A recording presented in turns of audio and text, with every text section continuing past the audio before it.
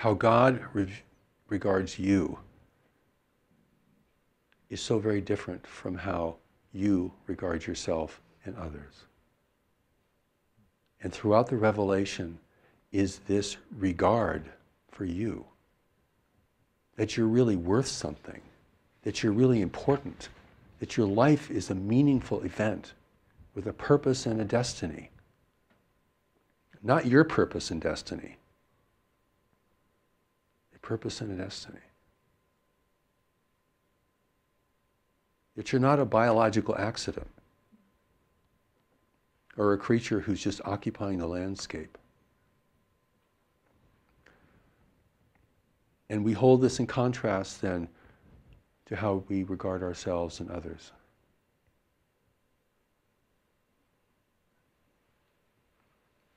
If we are to know our source and those who sent us and watch over us, we must begin to build this regard. Not just once in a while when people upset us, but actually on a daily basis. The new message says, do no harm and will no harm. Do no harm, will no harm. That's the practice wherever you go. So how you are regarded in the revelation, the value given to your life and the meaning of your destiny is something for you to adopt.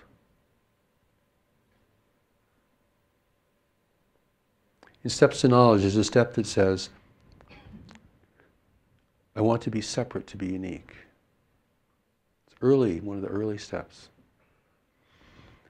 And of course, we want our religions to be separate, to be unique. And our cultures to be separate, to be unique. Our nations to be separate, to be unique. Our beliefs to be separate, to be unique. This is the force of separation that governs everything we think and do, seeking to be separate, to be unique. It is the consequence of living in separation. So to turn the tide, we begin to practice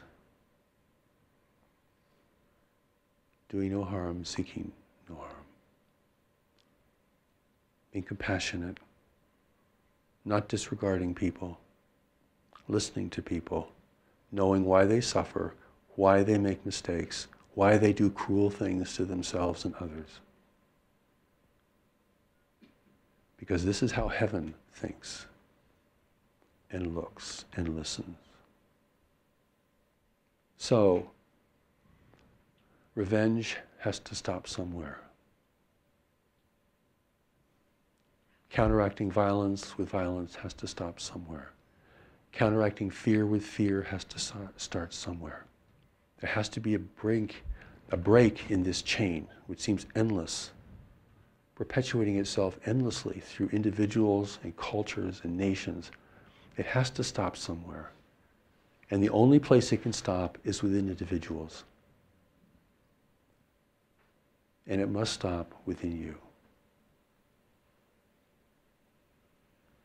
And if you can practice this, and this is not easy, believe me, there are situations where this is very hard to do, then you will begin to establish the regard for you that heaven has for you.